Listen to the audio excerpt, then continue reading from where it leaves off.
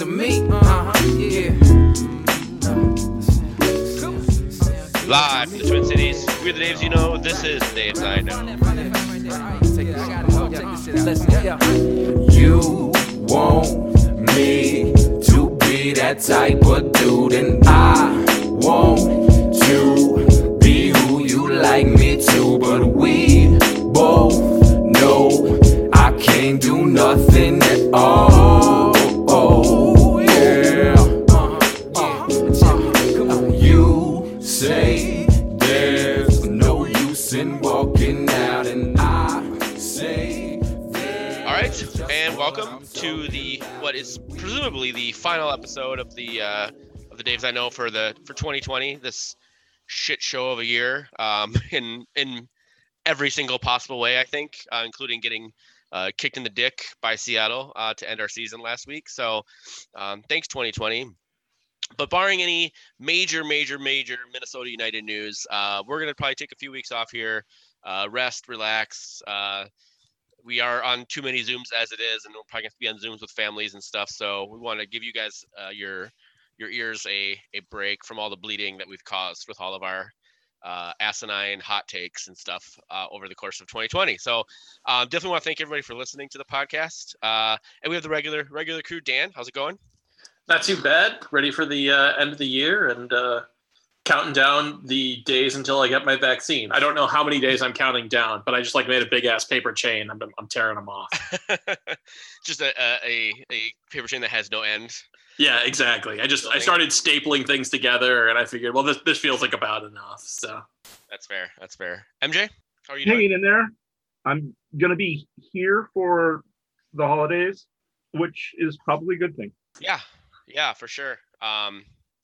So yeah, obviously the holidays coming up. I want to say happy holidays to all of our listeners. And we now that the Dark Clouds auction is done, more or less, there's a couple items that are still out that I need to get to people. There's another thing for a board that I'm the treasurer of. I was running around. I spent about 6 hours in my car on Friday, driving around, dropping shit off and picking shit up for a couple different things. Now that's all done. The Heath Out Stout is done. We will be figuring out a delivery of that very, very soon. So you'll be getting an email from the Daves I know at Gmail account if you are getting a bottle of the Heath Out Stout. So please be on the lookout for that, which basically will just need you to let us know your address. If you are out of the state, we really don't want to send it. Sending beer is a fucking pain in the ass, and I guess technically illegal according to Christian. So, if you really want it, let me know. I can try and figure something out. But we can definitely hold the beer. Beer will stay good. Christian assured me for at least a year. So hopefully at some point in the next year, we'll be able to travel and you can swing by and we can schedule time to pick it up and stuff. So if you are not in the Twin Cities, don't worry. Just let me know. We'll figure something out. And if you are in the Twin Cities, please respond to that email. I'll be coming from the Daves I know mn@gmail.com email address. So lots of cool things. Actually, Martin and Craig and I are thinking about recording one more watch party podcast. The movie Joya Noel, which is about the Christmas truce back in World War I. Apparently, they play soccer in it for a short period of time.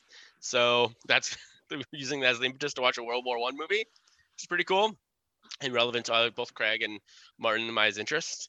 And then we'll see. I'm really trying to sort of think about what we can do with the Patreon in 2021. Ideally, I think we'd like to do some more beer again.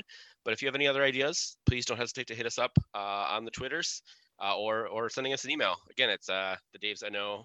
I think it's davesIknow at gmail.com. I don't even remember what our email address is, but you'll be getting an email from me. So, all right, that wraps up the actual proper business that we have for the show. Now let's talk about all the crazy MLS shenanigans. And I guess we'll start MLS Cup final. Columbus Crew beat the Seattle Sounders 3-0. It wasn't even really that close. It was very much a decimation by Columbus, who were missing two of their players, including Darlington Nagbe. And was it Pedro Santos was the other one? Santos. His replacement scored a goal. Right. Yeah. So Derek Etienne Jr. with the goal. Lucas Zelleran with 2. Did you guys watch this game? Any quick thoughts on the MLS Cup final? the first 2 goals that Columbus scored, which seemed very early in the first half, both came down their left side. And who's at right back? Alex Roldan. And he was not in the right spot. Yeah, most of the criticism I saw on this game was Schmetzer going with the exact same lineup that he ran out against the Loons instead of bringing in Leerdam, who'd played so well. And looks like Adrian Heath may have slipped him something during the post-game handshakes. Just, not like a COVID virus, but a don't use subs virus. Stupid pills. Yeah, that works too. Yeah. Yeah, I wasn't planning on watching this game, and then a few dark clouds got together over Zoom, and we all were watching it and making fun of things, and it made it a much more palatable existence to watch this match on Saturday night. So congratulations to the Crew. Their last playoff game in Matt Free Stadium. They're going to be moving to their new stadium sometime next summer. So good for them. I don't really have any. There's no reason to be upset with the Columbus Crew as much as I do with Seattle. I fucking hate Seattle. But the soccer team at Seattle itself is a fine city. But man, that soccer team just pisses me the fuck off. So I have nothing wrong with Columbus. So both of Columbus's stadia will have much more higher quality playing services than the shitty Field Turf 360. Yeah, the Nessie has better playing surfaces than Lumen Field in Seattle. So, all right. So let's actually just talk Minnesota United and more generally some MLS news. As we talked about at the podcast last time we recorded, literally about 12 hours later is when Minnesota United announced a bunch of their roster moves.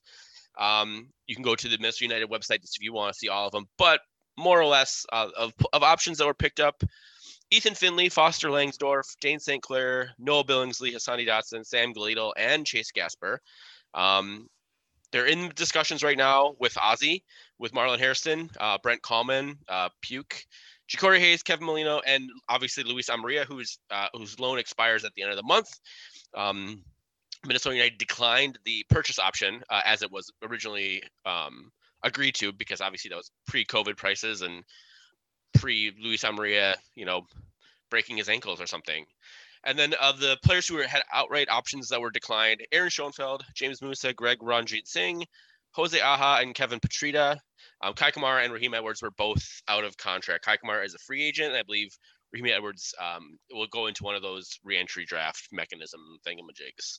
So any names here? And then obviously the players that we did mention, Michael Boxall, Ike Parra, those guys, all were still in contract for 2021. So really the only players that we're for sure losing are Schoenfeld, Musa, Rajit Singh, Aja, and Petrita, with Kai Kamara and Raheem Edwards both out of contract as well. So any names from either the options who were picked up or the options that were declined or people that were currently in discussions with that stick out to you or surprise you for the category that they're in?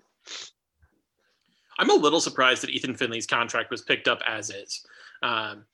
Not in a bad way. I like what he brings to the team, but he is almost more so than any other player on the team. There is another starter at his position, assuming the Loons don't go into 2021 with looted up false 9. So that one surprised me a little bit. I thought they would either decline him outright or kind of try to renegotiate with him. I'm still not sold that he'll be back with the team this year. I suspect there's a decent market for him that the Loons can play around with a little bit, but that's probably the biggest surprise to me.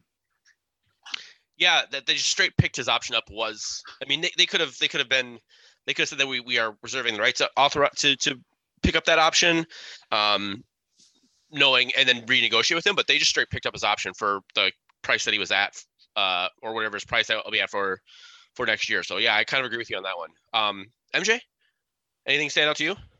No big surprises. The small surprise to me is that Aja would seem like someone at his price would probably be a good fit and develop some good chemistry with the players here. Right. On the other hand, he takes up an international spot. He does not. He does not? He does not. No, he's got his green card. So he's someone that we can replace and find someone kind of with the same skill set. So I understand both sides of that, but it was a little bit of a surprise to see him go. Right. Well, they did make a new signing yesterday. MJ, do you want to talk about the new guy we got from FC Dallas? Well, speaking of center backs that we let go, we have a new center back. That is Colin Montgomery. He was with contract with FC Dallas. FC Dallas drafted him. He has been playing in lower league soccer, first with, what was it, North Texas SC, and then last year played at San Antonio FC with Dane St. Clair. 6'3", 185 pounds, 23 years old. Seems like a lot of upside. Yeah, I mean, must suck for him. He's coming from, FC Dallas to where he's played his entire career, and to a interesting defensive situation in Minnesota. We'll talk about that in a little bit, though. And then the other, sorry, I didn't go back and say what surprised me. Of all the guys that they kept from the Reno 911 deal, I'm surprised Petrito was the one that they declined his option. I believe he was a USL Best 11 midfielder last year, and so it just seemed odd that if he was a younger, potentially a stopgap or someone to learn from Ozzy, assuming they would bring Ozzy Alonso back. So that one surprised me a little bit, but again, honestly, none of these were too terribly surprising. So. But I do agree with you. Petrito was definitely the most highly regarded of the three. The only thing I can think he's a little bit more of an attacking midfielder, whereas Gleedle was the holder defensive. So sure, yeah. And the Foster Langsdorff, the other one, allows them to say they still have a striker on the roster. Right. Yeah, this team has one forward on the roster, 7 midfielders, 7 defenders, and 4 goalkeepers. So, yeah. And then the other bit of news that I'm not sure if we briefly touched on it at all last podcast, but Will Trapp has been rumored to be signing a free agent deal. Will Trapp is a free agent, played with Inter Miami last year. I believe he started something like 16 games, played in 21. He's definitely not he's not a for replacement for Ozzy Alonso. I think he does a lot of the same things that Ozzy Alonso does, and he can play that sort of that deeper role. It can spray passes from the back to relieve the pressure of the back line, but also relieve also from having to track back too much, I think. But yeah, do you guys have any thoughts on Will Trapp coming in as theoretically a replacement for Ozzy Alonso? Yeah, we did touch on it a little bit last week, but the links have only gotten stronger, so I think it's pretty safe to assume this is going to get done, although it sounds like there's a little bit of distance to cover between now and Wednesday. From an offensive standpoint, I really, really like this. So the thing that Trapp does much better than Ozzy Alonso is he's a progressive passer. He sprays the ball really, really well from that deep lying position. So I like that ability, particularly with Finley's ability to get into a sort of middle position between the attack and defense. I think that link up will be really nice. I think getting a ball from, let's say, just outside Minnesota United's 18 into Grey Goose's feet closer to the half or Reynoso's feet closer to the half will allow the attack to spring a little bit more quickly.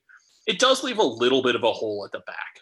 I think he gives up a little bit to Ozzy on defense and adds a little on offense. So just interesting to see that trade-off happening. And it's another thing that makes me wonder if the team is fairly confident in Ike Opara being back, because one thing we saw from Opara that we definitely did not see either from Dabasi, Boxall, or Aja this year is the ability to defend at the top of the box without then getting beat by a quicker offensive player. That's something Ike does as well or better than anyone else in the league.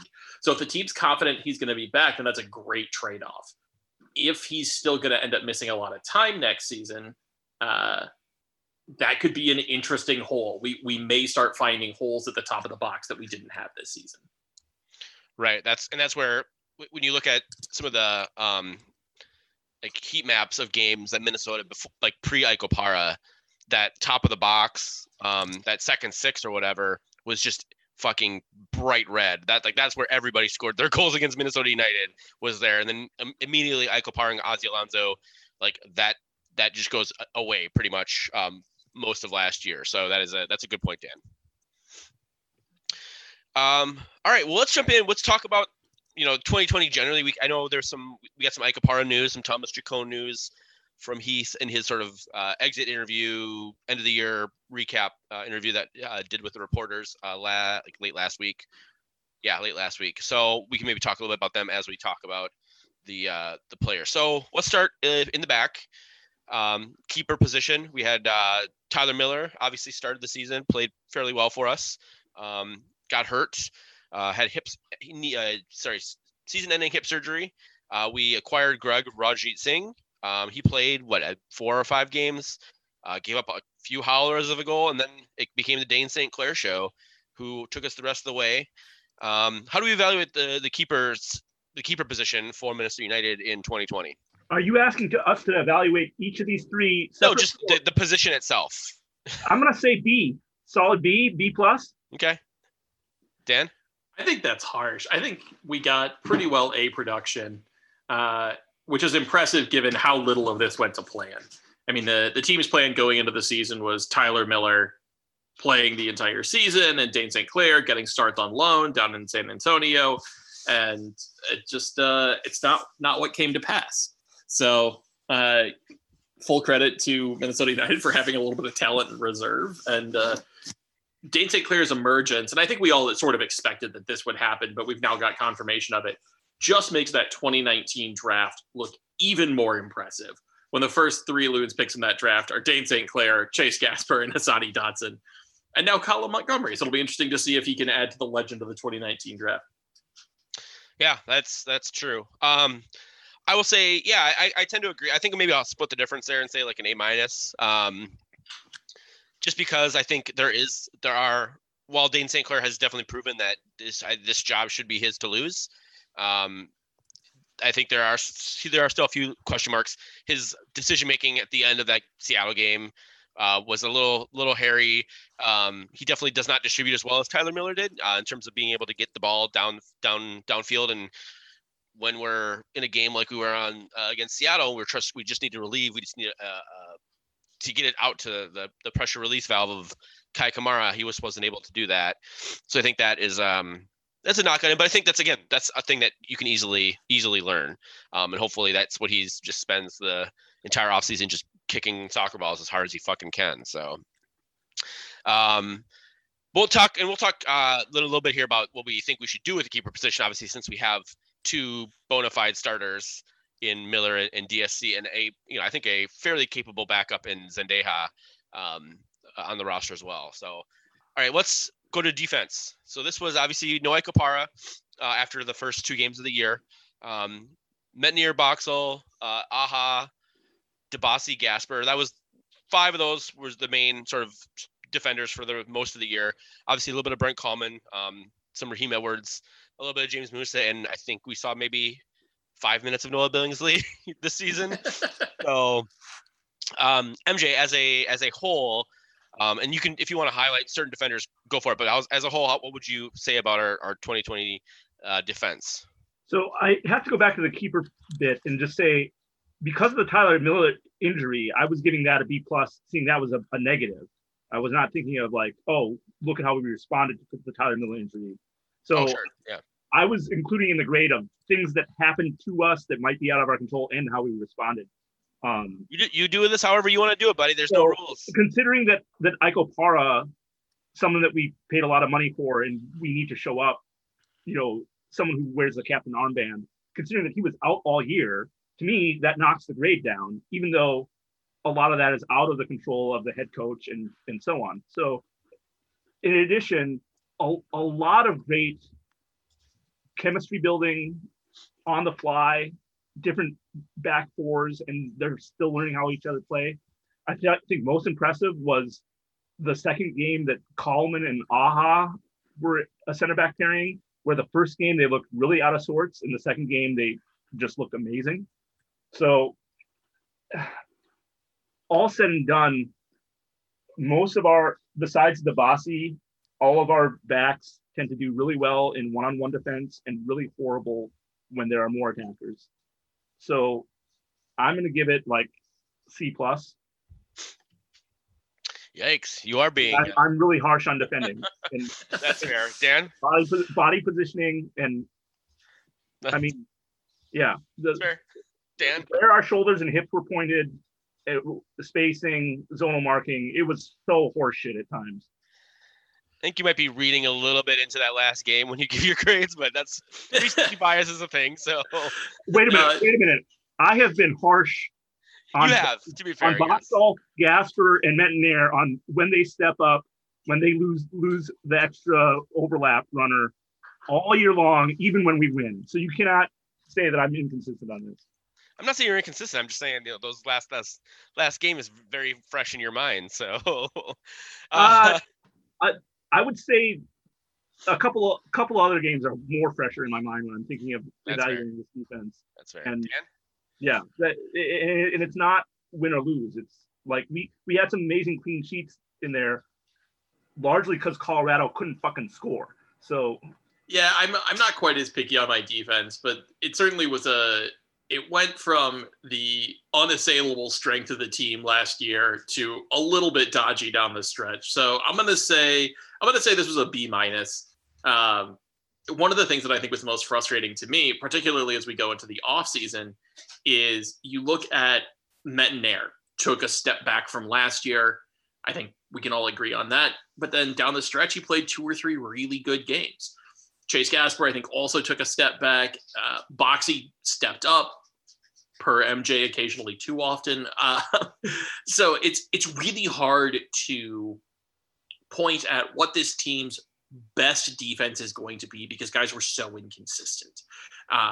So it's a challenging situation. I don't envy Heath having to figure out how to get the best out of this team.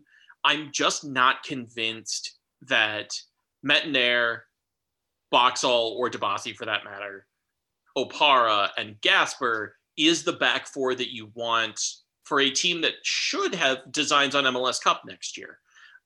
But that said, I also don't know exactly who I want replaced out of there. I think it's probably Gasper, but I think he also has the brightest future. So it's a lot of choices to make. So I'm gonna say low B, high B-. All right, that's fair. Yeah, I agree. Obviously, with Ike Opara being out, really threw a wrench in things. And I think, I remember as we talked about coming back for the MLS Back tournament, with the sort of, it was rumored that we were not going to have Ike Opara back at all. And I feel like we were all just like, what the fuck are we going to do with our defense? Right? Like we were definitely very concerned about the defense. And, to its credit, they did bend, but they didn't break often. When they did, it was epic and unfortunate. But for Aha stepped in admirably, was a decent calming force. Michael Boxall again, really, I think, really stepped up in a major way, especially with Ozzy out for a long time. He was the captain of the team. He was really proved himself as a worthy member of the back line. Metanair, I just remember those couple games at the MLS Back tournament where he just looked like shit. Just terrible on defense and terrible getting forward as well. I think really, it might kind of would love to just go back and watch all of these games in different chunks, right? Because I think Minnesota has like 3 or 4 distinct chunks of their season that were not, in this last, say, month and a half or so was clearly the best, and they clearly like figured it out, decided, and were peaking at the right time. But there's a point there where I was worried that I was thinking that Metanair probably should be on the bench and shouldn't even, definitely not starting and probably not getting into the lineup. Right around the MLS Back tournament there. So, I think when he was given some more tactical thought and basically was like, we don't need, when Reynoso shows up, and this I think also coincides with Reynoso showing up and him not, and Metanair not having to be the creative engine that he kind of was for large periods of time last year, where he was the one doing all those crosses in, as well as this year where it was way ineffective. When Reynoso was there and he can do those things, Metnier can just focus on his defense, right? And then to Chase Gasper, kind of the same thing. Like he either needs to get better on offense or get better on defense. Ideally both, but like he needs to pick.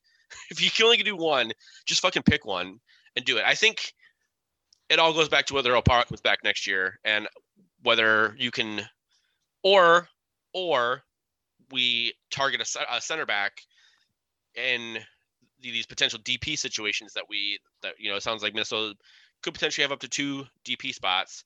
If you bring in another center back, if you don't think Opara is going to be back, or just basically as a third center back there, moving Debasi out to the left, because it's clear that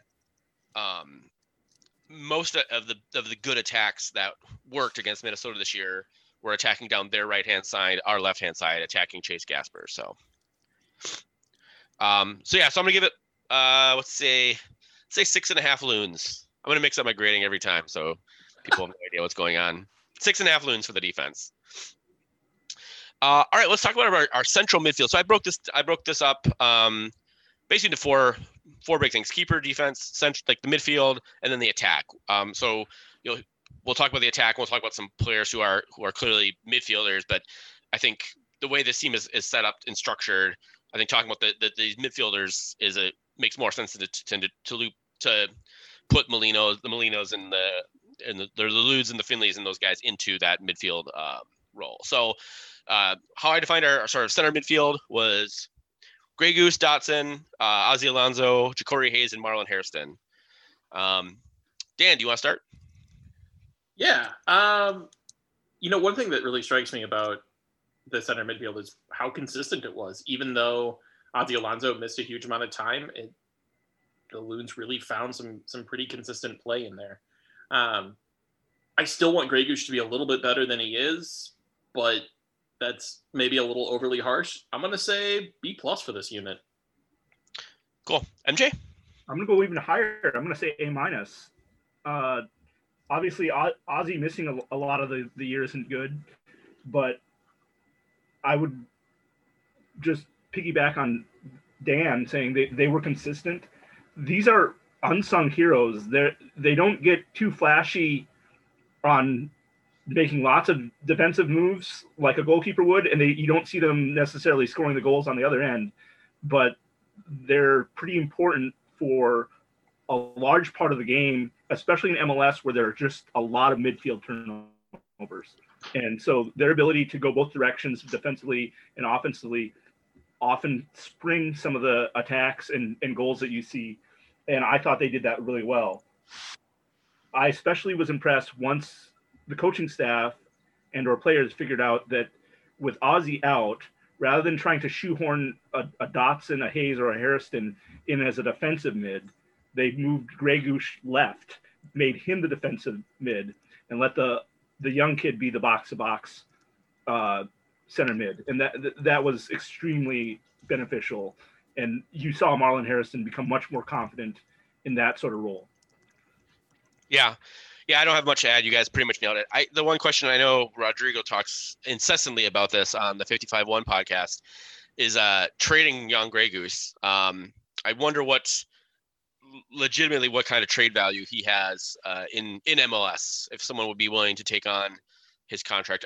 Just because I think you could put Dotson into that role, especially if you bring in like a Will Trapp. Although, obviously as we saw with Alonso and with everybody, like having depth is important, especially next year since Grey Goose will be playing in Euros in the summer of 2021. So definitely needing a little depth in the central midfield is a good important thing. So yeah, B+ A-. I can't really decide which one. So let's go 8.5 loons.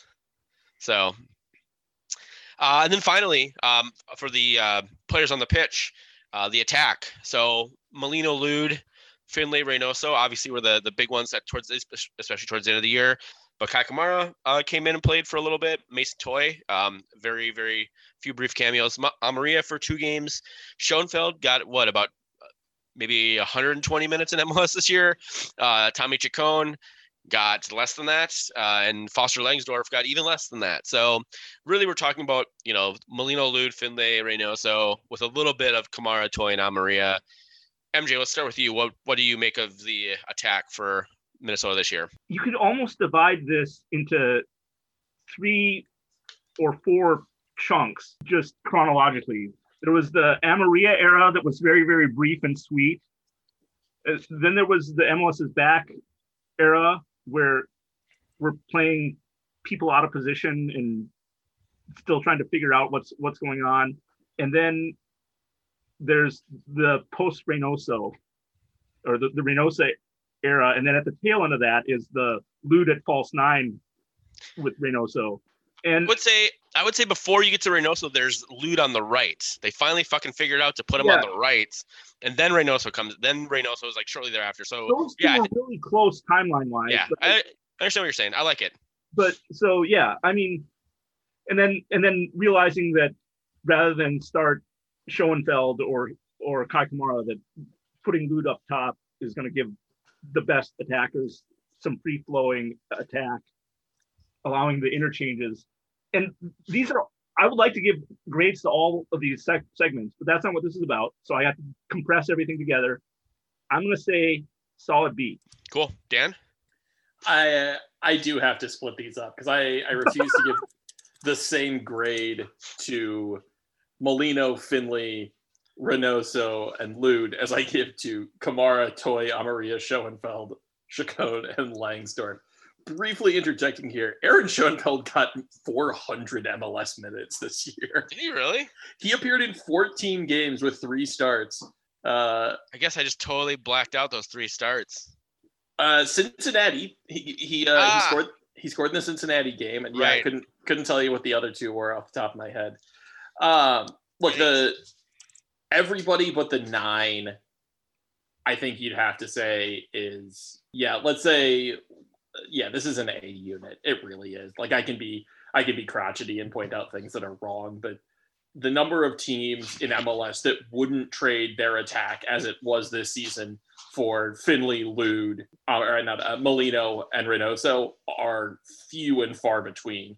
Seattle, maybe LAFC, not too many others. So I'm not gonna find the things wrong and say, well, A- or B+ or whatever. So this is an A unit. The actual strikers, on the other hand, this is a D+. Like, I think it's a straight up F, man. I'm sorry. This is like zero Heaths out of 500. I got terrible. Like I'm gonna goal scoring, guys. Amaria. Yeah, and that's really what it is. Like I think Amaria gets an incomplete. Everybody else gets a fucking F. Sorry. Yeah, that's true. Like going through minutes and looking at contributions, it blew my mind that Kamara got more minutes, not by a ton, but he did get more minutes in the same number of starts as Mason Toy, and he gave the Ludes nothing. Like that signing. Like I get why that signing was made. I don't think the process that went into it was bad. The result was terrible. That's a horrible trade.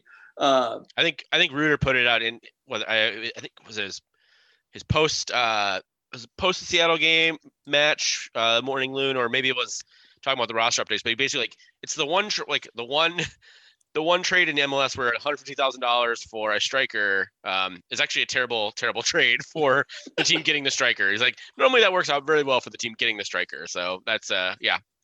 Well, and it cost us Mason Toy, and I realized that Toy didn't go to Montreal and set the world on fire at all. But I would have liked to have seen him with Reynoso, and now we'll never have that chance. Right. So yeah, I mean that's wretched. Like Langsdorff also gets an incomplete, but the guys up top just so consistently were a net negative for this team, and I think it's the number one position that they need to figure out going into 2021.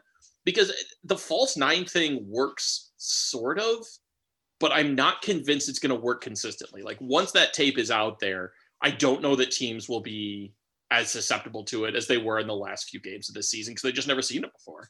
Right. Yeah. I tend to agree that that's pretty much almost word for word, Dan, with what you said. One thing, additionally, and I like MJ. I really like your thought of basically putting it together in these different chunks of the season, right? And I really think Robin Lod, before Minnesota United figured out to put him on the right, was probably at best a C minus. He was able to do some stuff, but again, it was really when he was able to move around a lot. And then as soon as they put him on the right, I think he turns into an A. And as we'll talk about here in a second with the coaching and the technical staff, the acquisitions that Minnesota has made in the last 3 or 4 transfer windows have been pretty much spot on. And I know we've talked a little bit about that as it relates to Adrian Heath and whether he should be more of a sporting director versus an actual manager of the team. That's actually a really good segue. Let's jump into that. Let's combine the sporting side, the coaching staff, Adrian Heath, obviously, Ian Fuller, Sean McCauley, Sean McCauley runs the defense, right, MJ? Yeah, he's kind of considered a defense guy and a player manager, sort of translating Heathies to the players. Which is very important. Then Stuart Kerr, the goalkeeping coach. And then on the technical side, again, Manny Lagos, sporting director, Mark Watson, technical director, and then Amos McGee, director of player personnel. So how would you, Dan, I'll start with you. How would you rate the sporting staff, the soccer staff for Minnesota this year? And feel free to break these up however you want to. I think, for example, I think Stuart Kerr gets a fucking A+ for me for identifying and working with Dane St. Clair, but obviously feel a little bit different about Adrian Heath. Yeah. Honestly, I think I'm going to take all of these guys at once. Although I do agree with you highlighting Stu Kerr as a phenomenal, just had an unbelievable season. Because there was one point where, due to injuries and roster rules, Fred Emmings was in the game day 18. And I'm sure Stuart Kerr was doing quite a bit of work, not just getting him up to speed in terms of goalkeeping, but just hey, this is what it means to be a pro. I know that you're 16, but you got to make yourself mentally ready for what happens if, I think it was Ranjit Singh at that time, right, hits a post or gets kicked in the head or something. Oh yeah, it was when Dane was just coming back from San Antonio and was quarantined, so he couldn't be in the roster. So yeah, legit, if Ranjit Singh had gone down, Fred Emmings would have gotten his MLS debut. So yeah, I mean, full marks to Stuart Kerr on that. But I'm going to take everyone else together. And honestly, I have major gripes with Adrian Heath. And anyone who listens to this podcast knows that. But you look at these guys, you look at what they had to deal with this year, not just with COVID, although certainly with that, but the sheer number of injuries the squad faced. And they got down to a 78th minute lead in the conference final. And I think anything less than an A for that effort is doing them a huge disservice. So it honestly kind of pains me, but I got to give them an A. Sure. MJ? I'm going to give the technical staff, as far as player acquisition and player personnel and all that, I'm going to give them an A, and I'm going to give the coaching staff an A-. Cool. Yeah. Yeah. Honestly, guys, I'm struggling to find the reasons to ding the coaching staff, which is a good thing, right? As we talked about last podcast, I believe, if you'd have told me that in March, before the season kicked off, that in the 75th minute we would be beating Seattle 2-0 in Seattle to go to MLS Cup. So we were in the Western Conference Finals. Even if you told me we were going to lose that game, I would have signed up for that in a heartbeat in March, right? So I think as we saw what this team could do, especially with Bibolo, bringing Bibolo in, and what he has done to just basically light the league on fire, and all the work that Minnesota in Adrian and Mark Watson deserve a shit ton of credit for identifying Reynoso as the guy they wanted, and then just putting in the fucking frequent flyer miles, going down to Boca Juniors, to get the deal done, to make it happen. Because I think there's, you could have easily just said, well, okay, who's plan B on our list, right? And we're gonna go with that one. That specific saga reminds me a lot of Liverpool and Jurgen Klopp going after Virgil van Dijk, right? When they couldn't get Virgil van Dijk, they got accused of tapping him up, and instead of just and every single Liverpool fan that I knew, and probably including me, was just like, fuck it, we need a center back. Go get the next guy on the list, right? Go get the next guy on the list. He didn't. They just waited. They made a Champions League final, but they did just go and find the next guy, and they went and got their guy in the summertime. So that the doggedness and that determinedness, knowing that they knew that Reynoso was the guy they needed in the middle of that, again, as Dan has said many times, the Reynoso-sized hole in our lineup, they plugged it in with Reynoso instead of going and getting, a second or third option, which may have papered over some of the things, but would definitely not have given us what we got with Babelo this year. So I want to say that's a huge credit to the team, both to Watson and Heath. And again, so I don't know. I think I would say this is a B+ for sure on the coaching staff side. Adrian Heath still does stuff that just annoys the shit out of me, and that's part of his existence. I think is he exists to annoy the shit out of me for some of the stupid shit that he does. But you can't say that the team doesn't mostly buy into it, with the few exceptions of your Mason Toys and Raheem Edwards and him weirdly freezing out certain players in his locker room. Most of the team responds to what Adrian Heath does. So if he is a guy who's going to be bringing us to conference finals on the regular, there certainly are a lot of franchises in MLS who would kill to have somebody like that who's consistently making the team. Now let's see, it's 2 years in a row now, so now it's a little more of a trend than it was after 2019. Let's see what he does in 2021 though. So I'll just add that often I have criticized this team for moving the deck chairs on the Titanic, if you will, when it comes to coaching and technical staff. They moved Mark Watson from the defensive coach to technical director, and he flies down to Argentina a bunch of times and gets Reynoso. They bring in Sean McCauley, and as much as I criticize the defense on this team, you cannot argue that in a year without Iko Para, and sometimes without Iko Para and Alonso, that our set piece defense was better than it had been. And at certain times, our run of play defense was stronger. So moving Mark Watson from that sort of defensive coach role to the technical director, to me, is a win. Sean McCauley, as far as what he's been able to improve on with our defense, is a win. And I think those are good changes. Yeah, one thing I do talk for another time. Yeah, one thing I do want to mention, and the team deserves a ton of black check marks for this, is what they did with their youth academy, and what they have not been able to do with their youth academy. So I think that also needs to get wrapped into this. I know we're obviously we're talking about the stuff on the pitch, but all the things that transpired, and that seems like it was so long ago, but it was literally like 4 months ago is when all that shit was going down with their youth academy. So again, 2020 can just fuck right off as far as I'm concerned. So and I guess lastly, the front office, is there anything you guys in particular want to highlight with the front office? I will say one thing, and then I'll sort of shut up about it. I've been really disappointed with what the teams has done in terms of the George Floyd protests, their complete lack of, they've done a few things, but just it's all window dressing stuff. It's nothing it's legitimate, but I don't think it's making as much of an impact as they think and seem to be thinking it's making. It's been really frustrating as someone who's been working with the team on a few things. Was working on the Neighbors United funding thing, and just the complete lack of commitment from the team on that.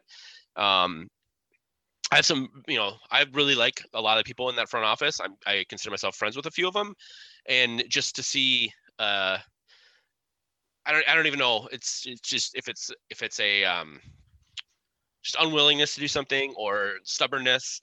I think one of the big things that the team never really considered is what they were doing by putting that stadium where they did. I think there's a large resentment in the neighborhood, which I didn't really pick up on until this year.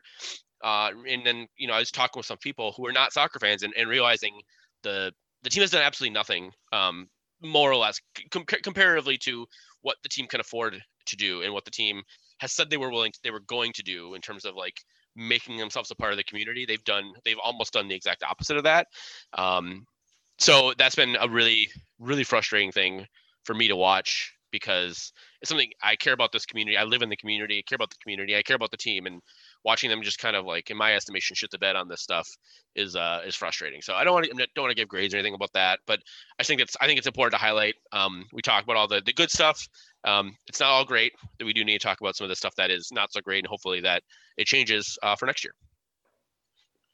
Yeah, and I don't think it's a fool's hope to say that it can and maybe even that it will. I mean, I think the team in a lot of ways was hanging on as it was before the stuff of the summer, the George Floyd protests, Coleman not participating with teammates, all that kind of stuff. And I think that stuff really threw them for a loop. And I wholeheartedly hear your frustration, but I think giving them a little bit of grace to say, okay, like, you survived, congratulations, but now you really do. The clock is ticking. You need to do better, and you need to do better quickly. I don't think that's irrational either. So I think the team should know, and my hope is that they do, that these issues are burning and they do need to address them. But I can't say I'm super shocked that it didn't get handled incredibly well this year, considering the team was basically in crisis mode from game 3 on.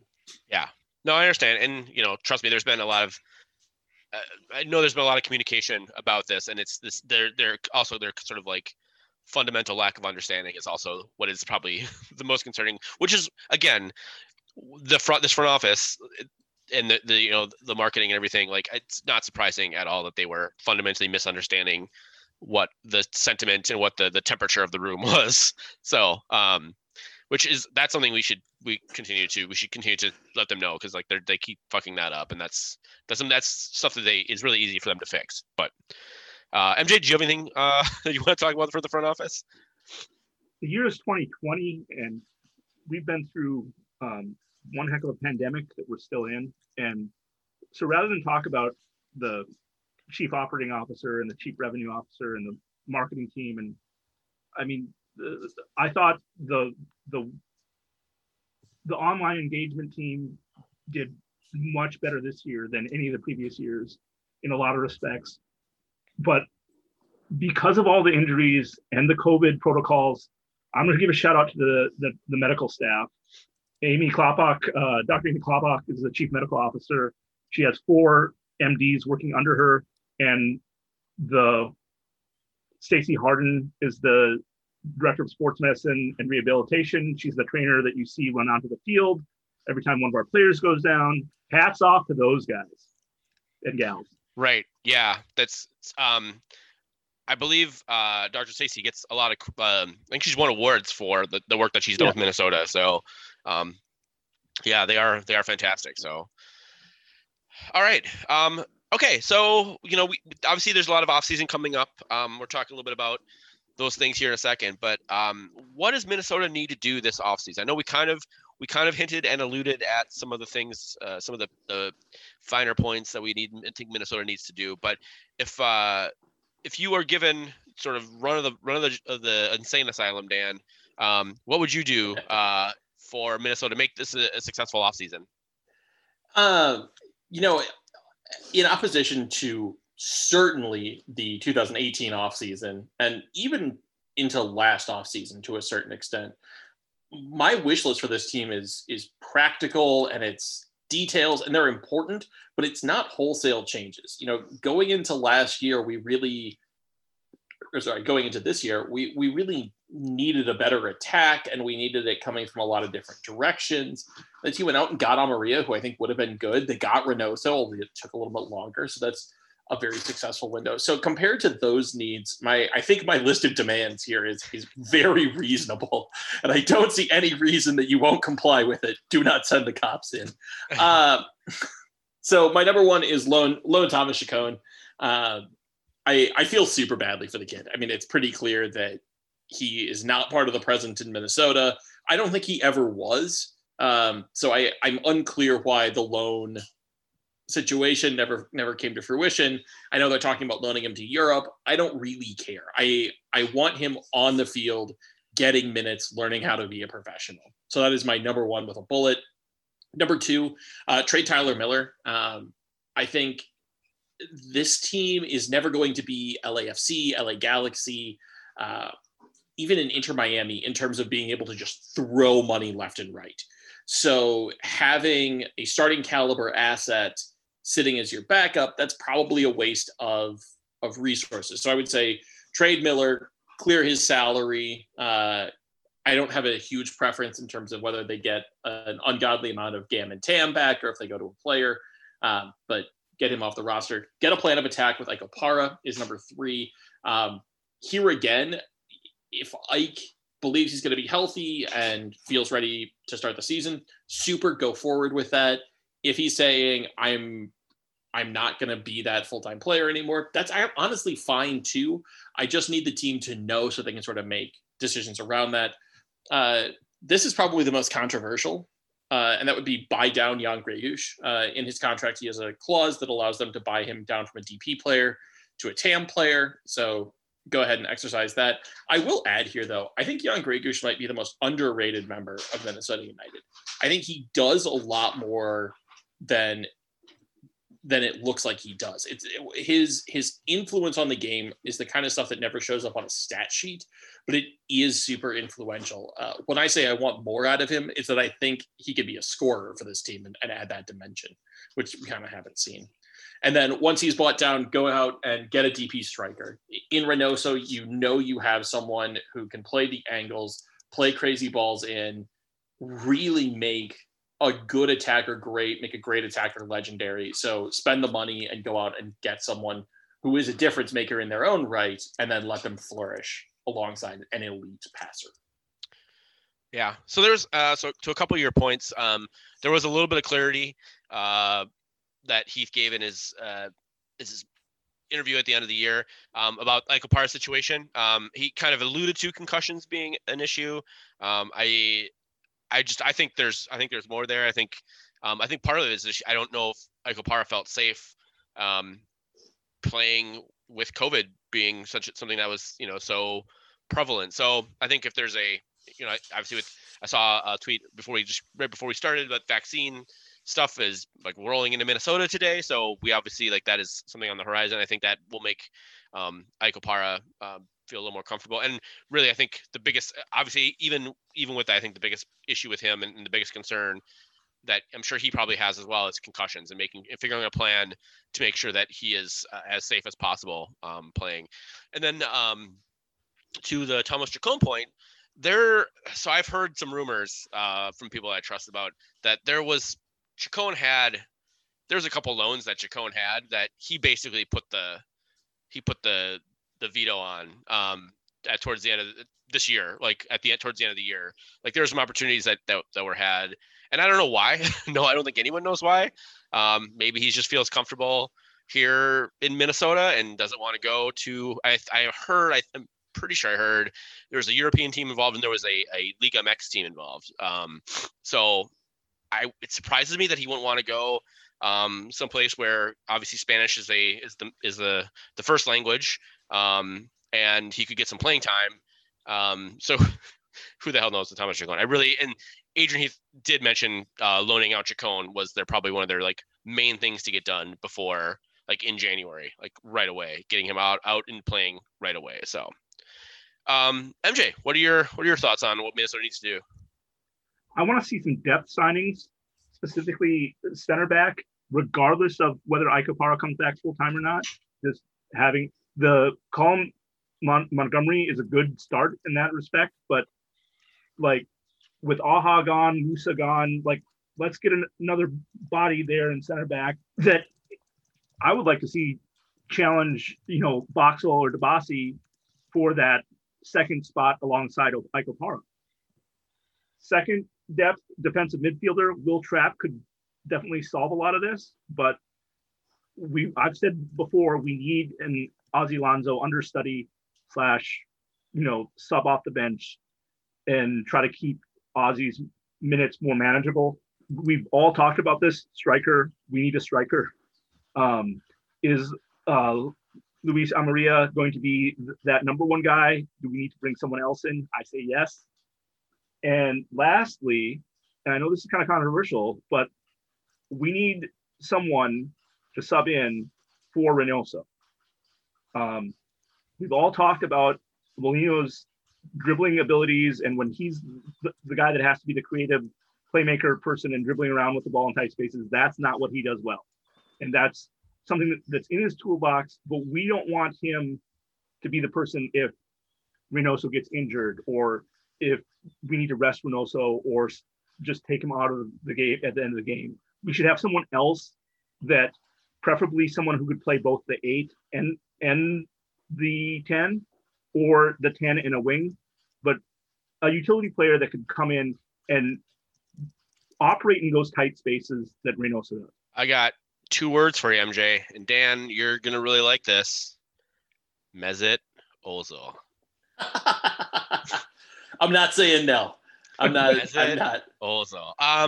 The only real question here is not would I buy a Mesut Ozil Minnesota United jersey, but would I ever wear anything else? Nope, I don't think so. You guys pretty much nailed everything. I would say, I really think either investigating a left back, a starting caliber left back, or a starting caliber center back, basically to shift Dabasi over, or to replace Chase. I mean, to replace Chase Gasper with either Dabasi shifting over from the center back role, or for a straight up left back that can play. I think Gasper's fine. I would actually like to see. I actually wouldn't mind if we get a left back and having Gasper, and if Minnesota decides to play some sort of like a 4-3-3 or a 3-5-2 with Gasper as sort of that left wing back, with most of his focus being getting forward and playing offense. He needs to, I think, obviously he needs to work on a few things like, being able to cross the ball, but we've seen what that dude can do when he has the ball at his feet and he turns into Pedro. He's fun to watch, but he so often is not Pedro. and that is the problem. And then I think the big thing, sorry, MJ, the big thing I'll say is you said depth, and that's good and fine. We need to get depth that Adrian Heath trusts to bring in the 75th minute of a Western Conference final, right? That's a big thing that he talked about. And I don't think he was wrong in saying he didn't have the players in his roster the first few years, right? The first couple of years. He didn't have players that he trusted. That's partially on him. That's partially on Manny and Amos. He has basically been the one making decisions. Him and Mark Watson have been the ones making decisions the last basically year and a half. Again, 3-4 transfer windows basically. And again, I think they've nailed pretty much every decision with the exception of Kai Kamara. The very notable exception of Kai Kamara. I think they've pretty much nailed almost every single one of their acquisitions that have played relatively meaningful minutes. I don't throw the 30911 guys into that mix, but of the guys they've gone after who are, Schoenfeld, I guess, would be another one that was like, I mean, anybody could have done what Schoenfeld did for the most part. Any tall ass, kid in America. So getting depth that Adrian Heath can trust, you're not going to see a huge drop off in talent from our starting 11 to, the 5 or 6 guys that are going to come off the bench regularly for you. So, MJ, sorry, you had something else you wanted to say? Oh, I would be very interested on the whole Pedro versus Chase argument. What does Chase look like with a full year of Ike Opara commanding that back line? Is Ike able to yell at him in certain situations, or to make him aware of certain situations and positioning that would drastically improve what we think of Chase Gasper as opposed to without him? And that's a nice what if. Yeah, and then I guess the other big one is Kevin Molino is out of contract. Again, this is from Reuters article. He's basically said, the offer is there for Kev. It's the max deal he can get in America, so we can't do an awful lot more. We're hoping. I get it if he wants to see what's out there. I understand, but we're hoping he accepts and decides to come back.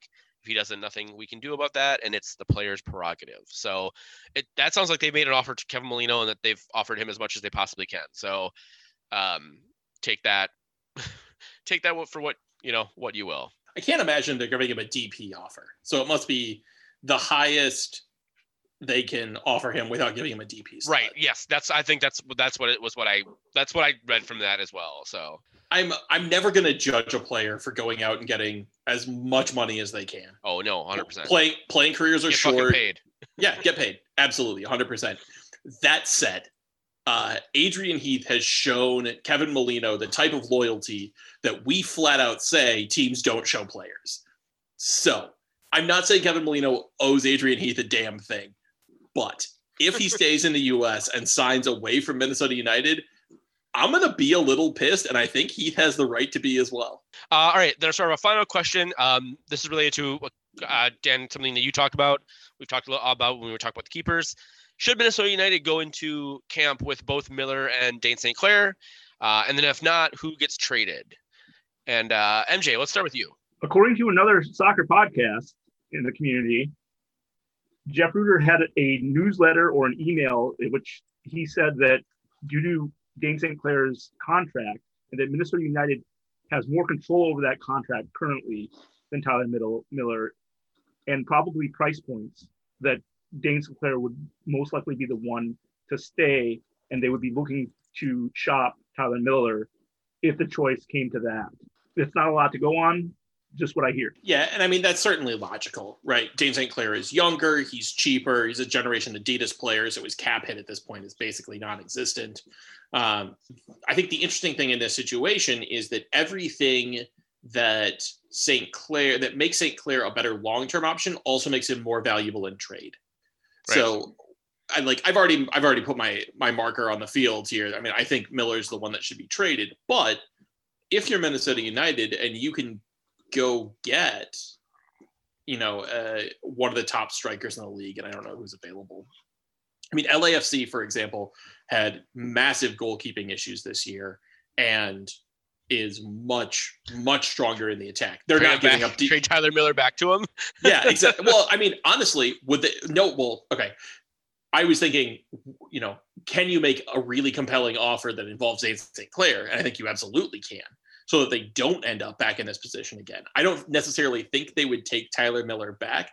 The flip side of that is knowing what they know now, with the fact that Vermeer is not a first division keeper, and I am blanking on who their backup was, but he wasn't really either. Do you think they would have given up Tyler Miller in the first place?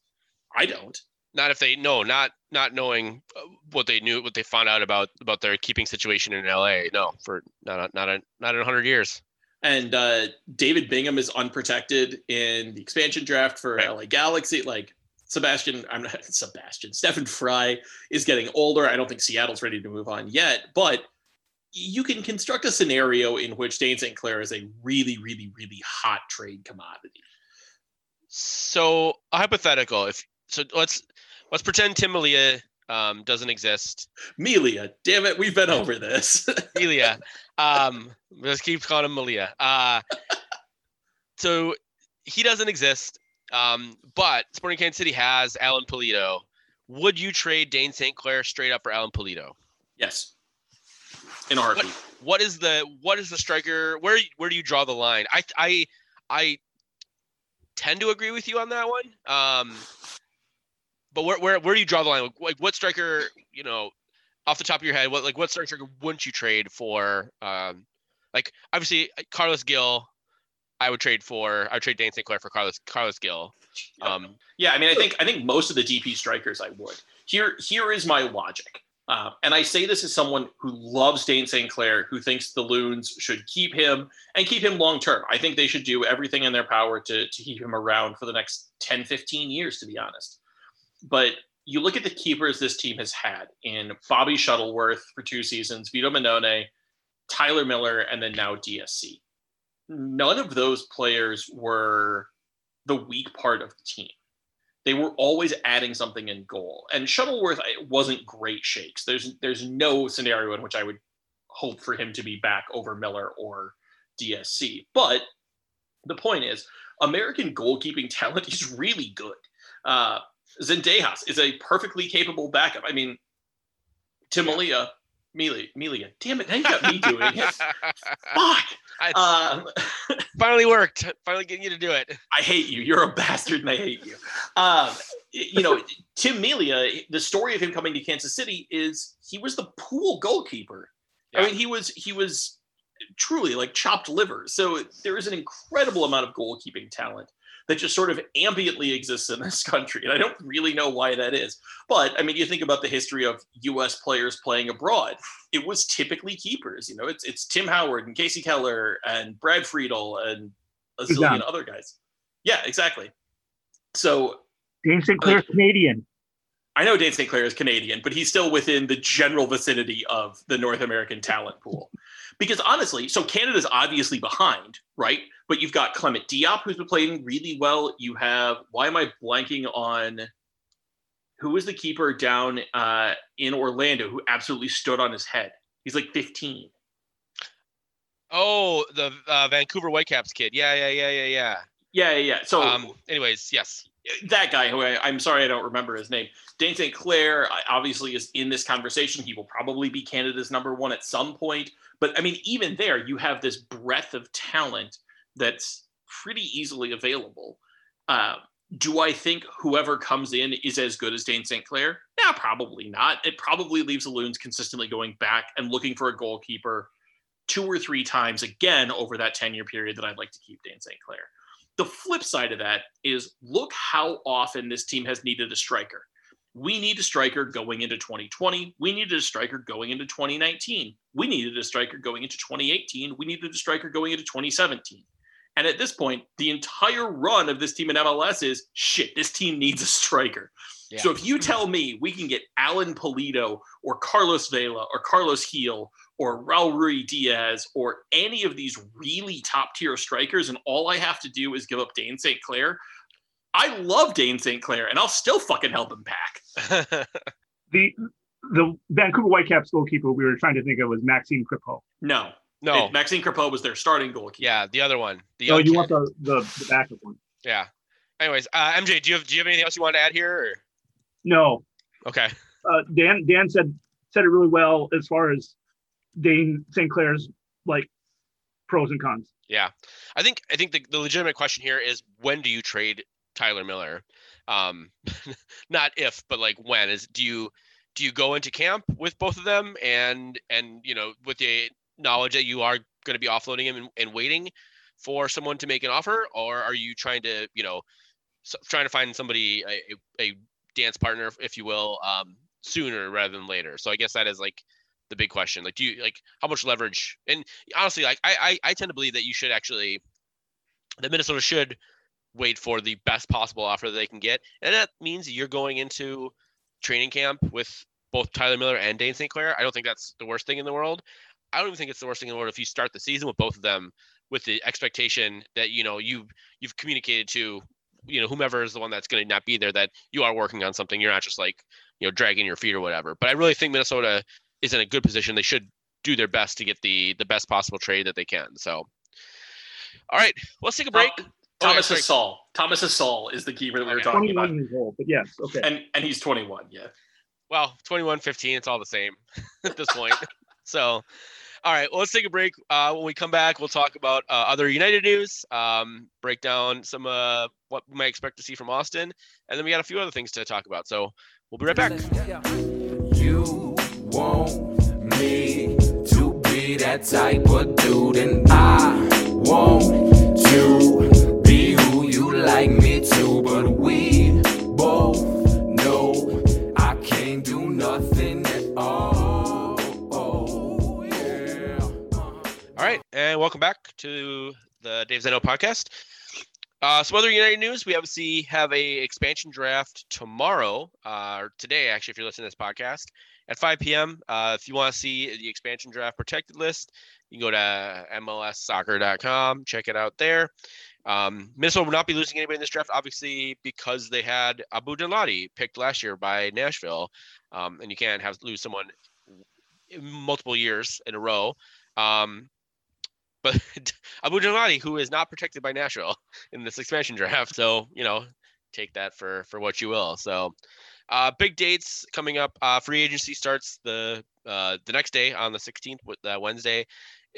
Free agency is weird in MLS because I believe there's only like 12 actual free agents in the league right now, because you need to have a certain number of years in MLS. You need to be at least 24 years old. There's just a lot of really strange.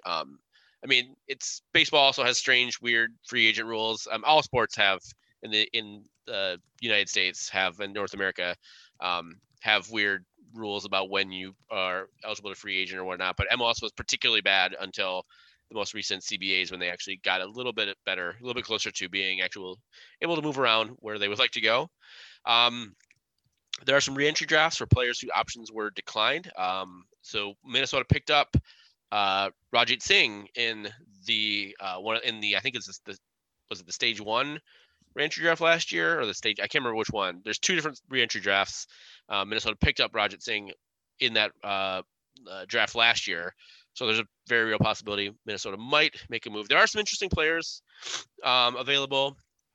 And then basically Super Draft will be sometime in early mid-January.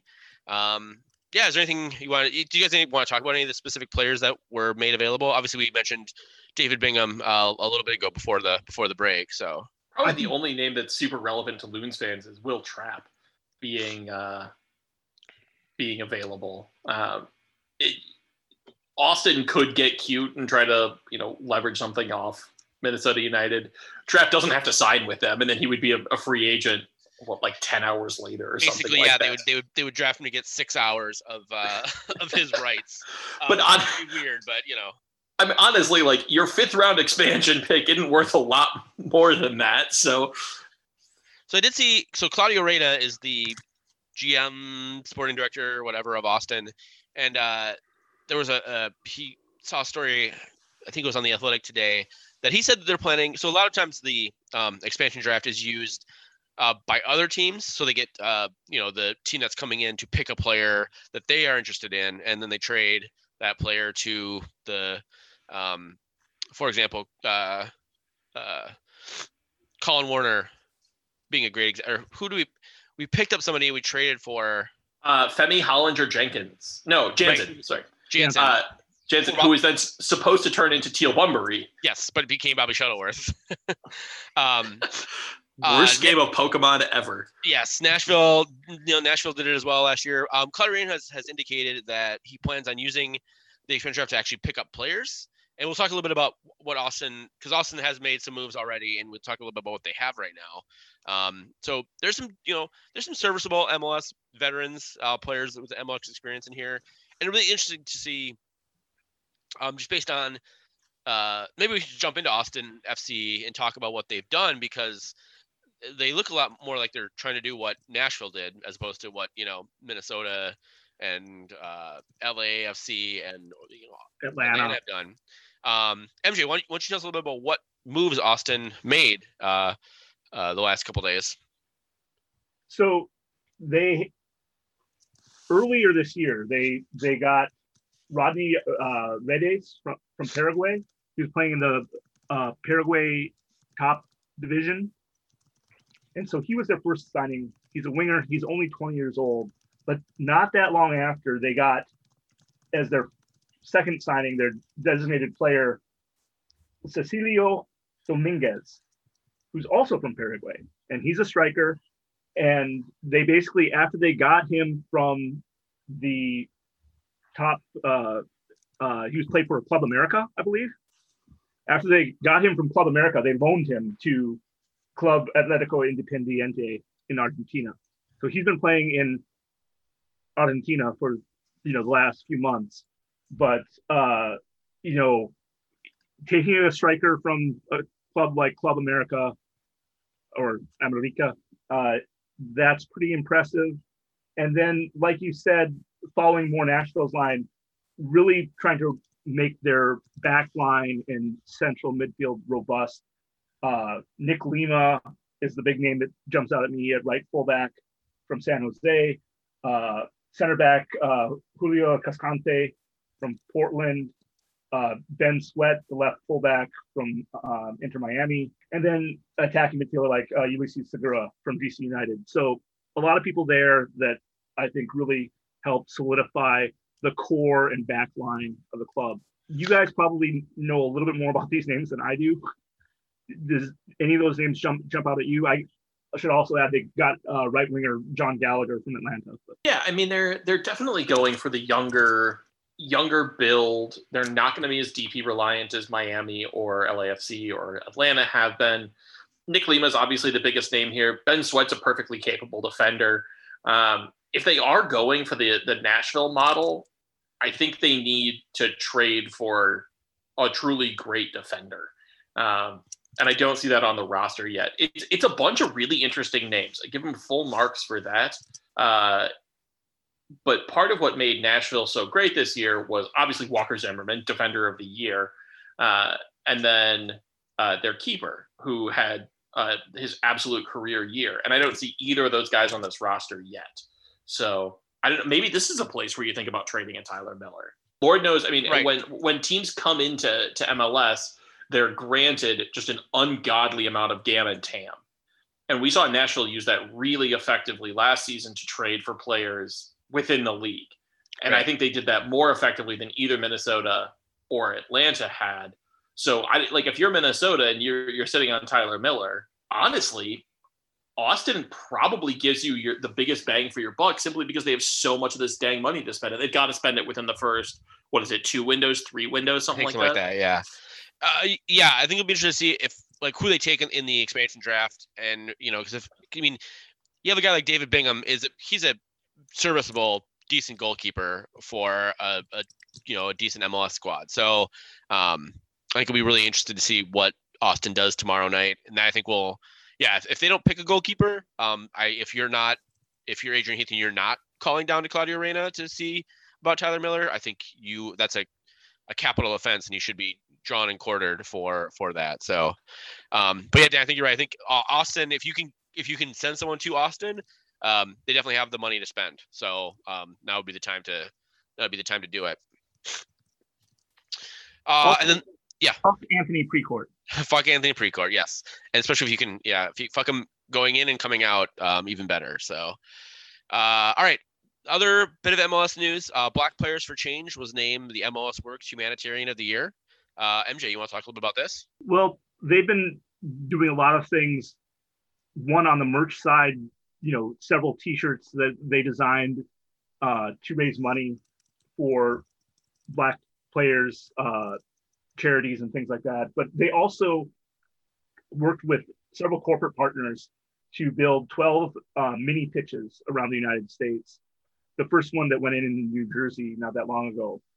I'm hopeful that these pitches will be granted access to the neighborhoods that they serve and not gatekept like a gated community or a private club. So I'm hoping these will be actual public pitches that are open to the public. They also the Black Players for Change did a nonpartisan voter drive, helping not only fans, but players, coaches, team staff to get registered.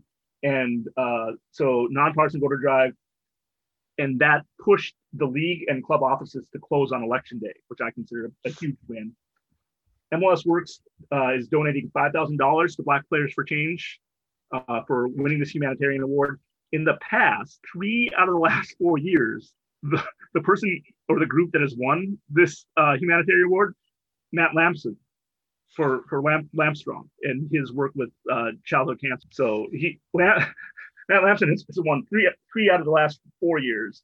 Ryan Hollingshead, I think, won the other recently, and Kai Kamara would have been fairly recent as well with his heart-shaped hands charity. So I think this is a step in the right direction. Is it just window dressing? I think it's a little more than that. Cool. That's awesome. That's fantastic to hear. So, all right, NJ, you're up again with as our Asian soccer correspondents. Oh my goodness. Where's the hyphen in that? Yes. Yes, there is. What did I miss there? Well, you could either be our Asian soccer correspondent or our Asian soccer correspondent. Yes. So the hyphen, where the hyphen exists, matters a lot. I'm just gonna leave that in the ether for you. So I think I like the ambiguity, Dan. Let's go. All right. Well, fine. I'm not going to be talking about a Huang Yingbom, so that should say something.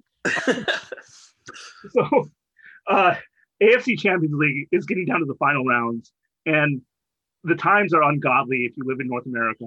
But if you get a chance to see Asian soccer at this level, is really fun to watch. Unfortunately, if you like watching European veterans, the team Vissel Kobe out of Kobe, Japan, where Kobe beef comes from, that team who has Andres Iniesta and Thomas Vermaelen is out. They lost 2-1 after extra time to Ulsan Hyundai, which is the Hyundai team, the team sponsored by the Heavy Motors division of Hyundai, that finished second in K-League this year. So Ulsan Hyundai is going to the finals. They will play Persepolis out of Iran, who, after a 1-1 draw with Al Nassr out of Saudi Arabia, won in penalty kicks 5-3. So for those that aren't familiar, AFC divides their Champions League into West and East.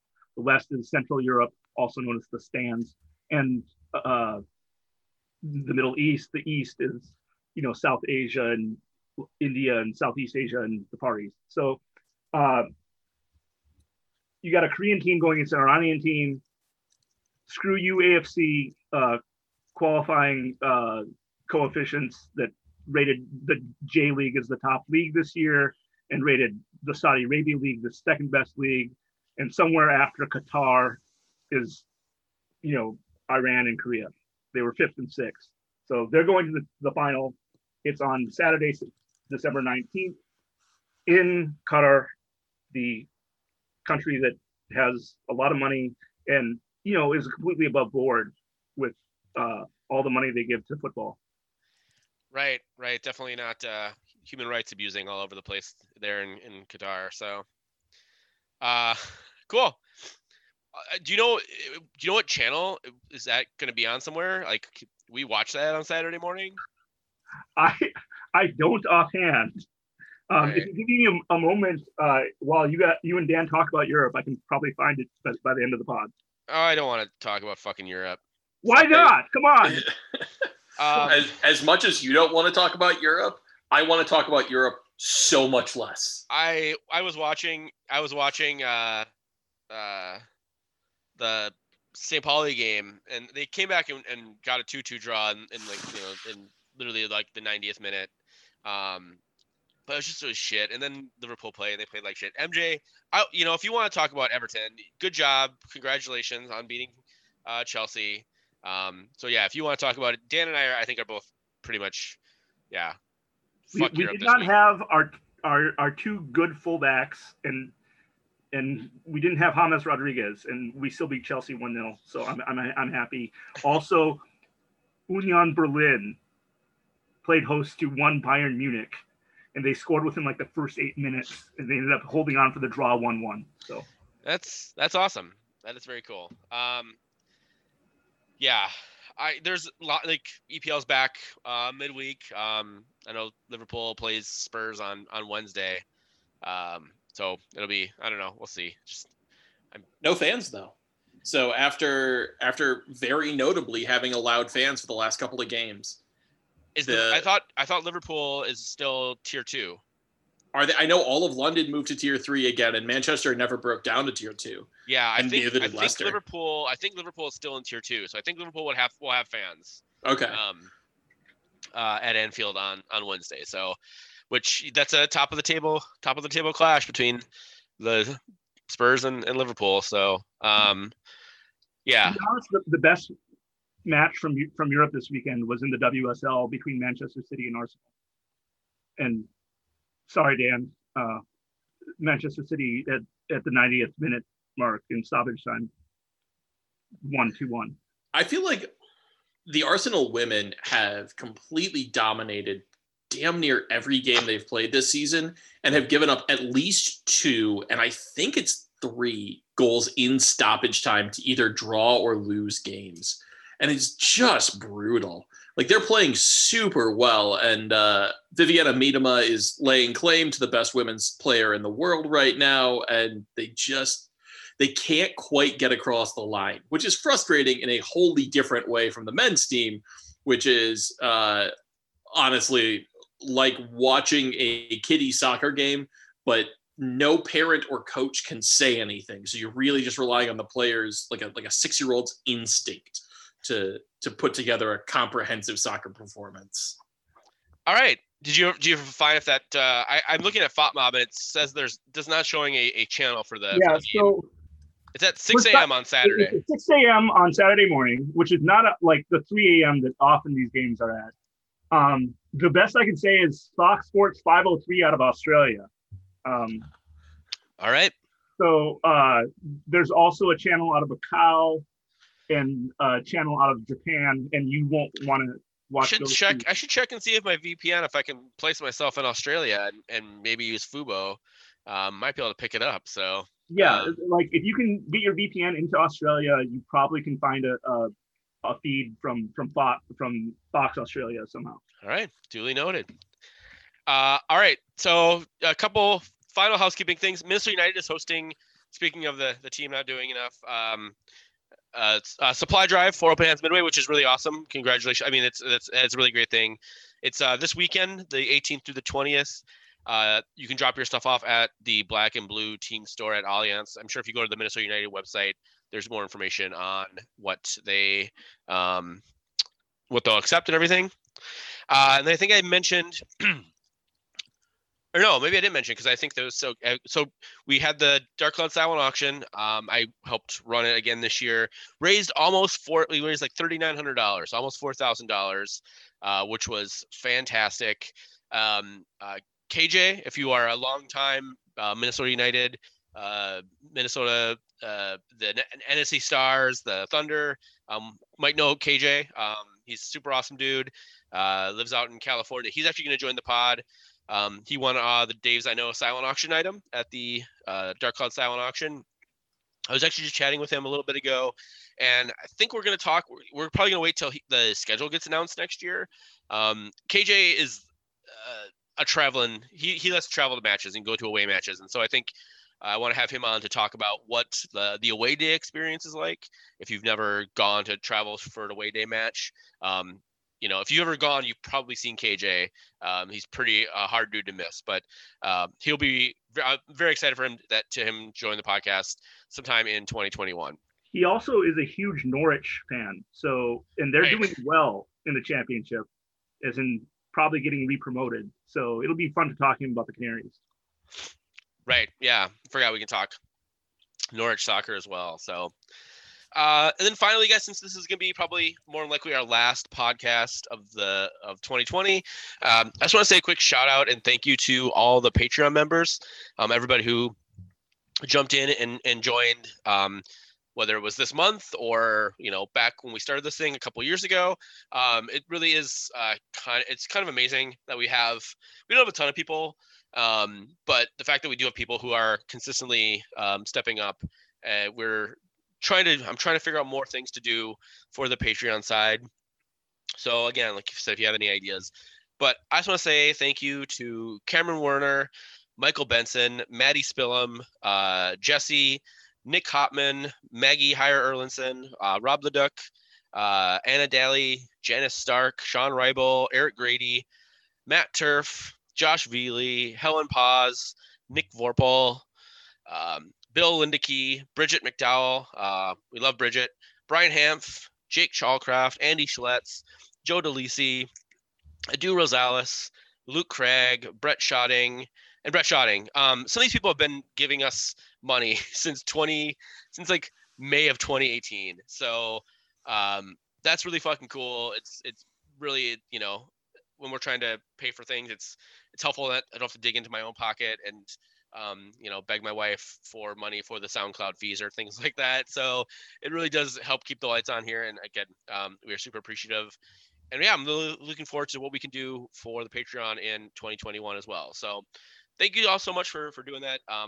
And, you know, just want to say happy holidays to everybody, whatever you celebrate. Hope you get a lot of booze and a lot of cookies and all that stuff. So Dan, MJ, anything you guys want to add? Just adding our thanks to the patrons, and we promise we'll make it up to you with better content next year. Although that's a filthy lie. So I've just now further impugned your contribution, and for that I'm sorry. Don't do that. I just want to thank the patrons that have been giving this year, the previous years, and you had to listen to my crazy voice, and you still are giving us money. That's pretty amazing. It really is. It really, really is. So thank you all to all those folks. I'm working out a way to do like if you're a Patreon member and you want to highlight something or you want us to talk about something, like a form, like a Google form you can fill out that we'll throw into the podcast generally. So be on the lookout for that as well. So as always, please rate and review the podcast. Patreon.com/thedavesaiknow. If you are not yet a member and want to get involved. Like I said, this will be the last one for this year. I think unless, again, something crazy happens, Dane St. Clair gets traded for Alan Polito and Peter Vermees. Trade Dane St. Clair and Adrian Heath to Kansas City. If that happens, guys, we're gonna have to do an emergency podcast and jump on and talk about this shit. So, but barring anything crazy happening, you'll hear us again in 2021. So I want to say, everybody, thank you again. Please, you can follow me at Texas Zeller, Dan's at D Wade, MJ's at MJ Matsui, and Bill's at Bill_McGuire. Please have happy holidays. Stay safe. And we've been the Daves You Know. This is the Daves I Know. Have got to try and work it out, 'cause we both know we can't do nothing at all. Oh yeah. We do our thing, son. Long as you do yours, land here become fecund. Yeah. We do our thing, son. Through the act, we attract two, hope to reach one. We do our thing. Do it.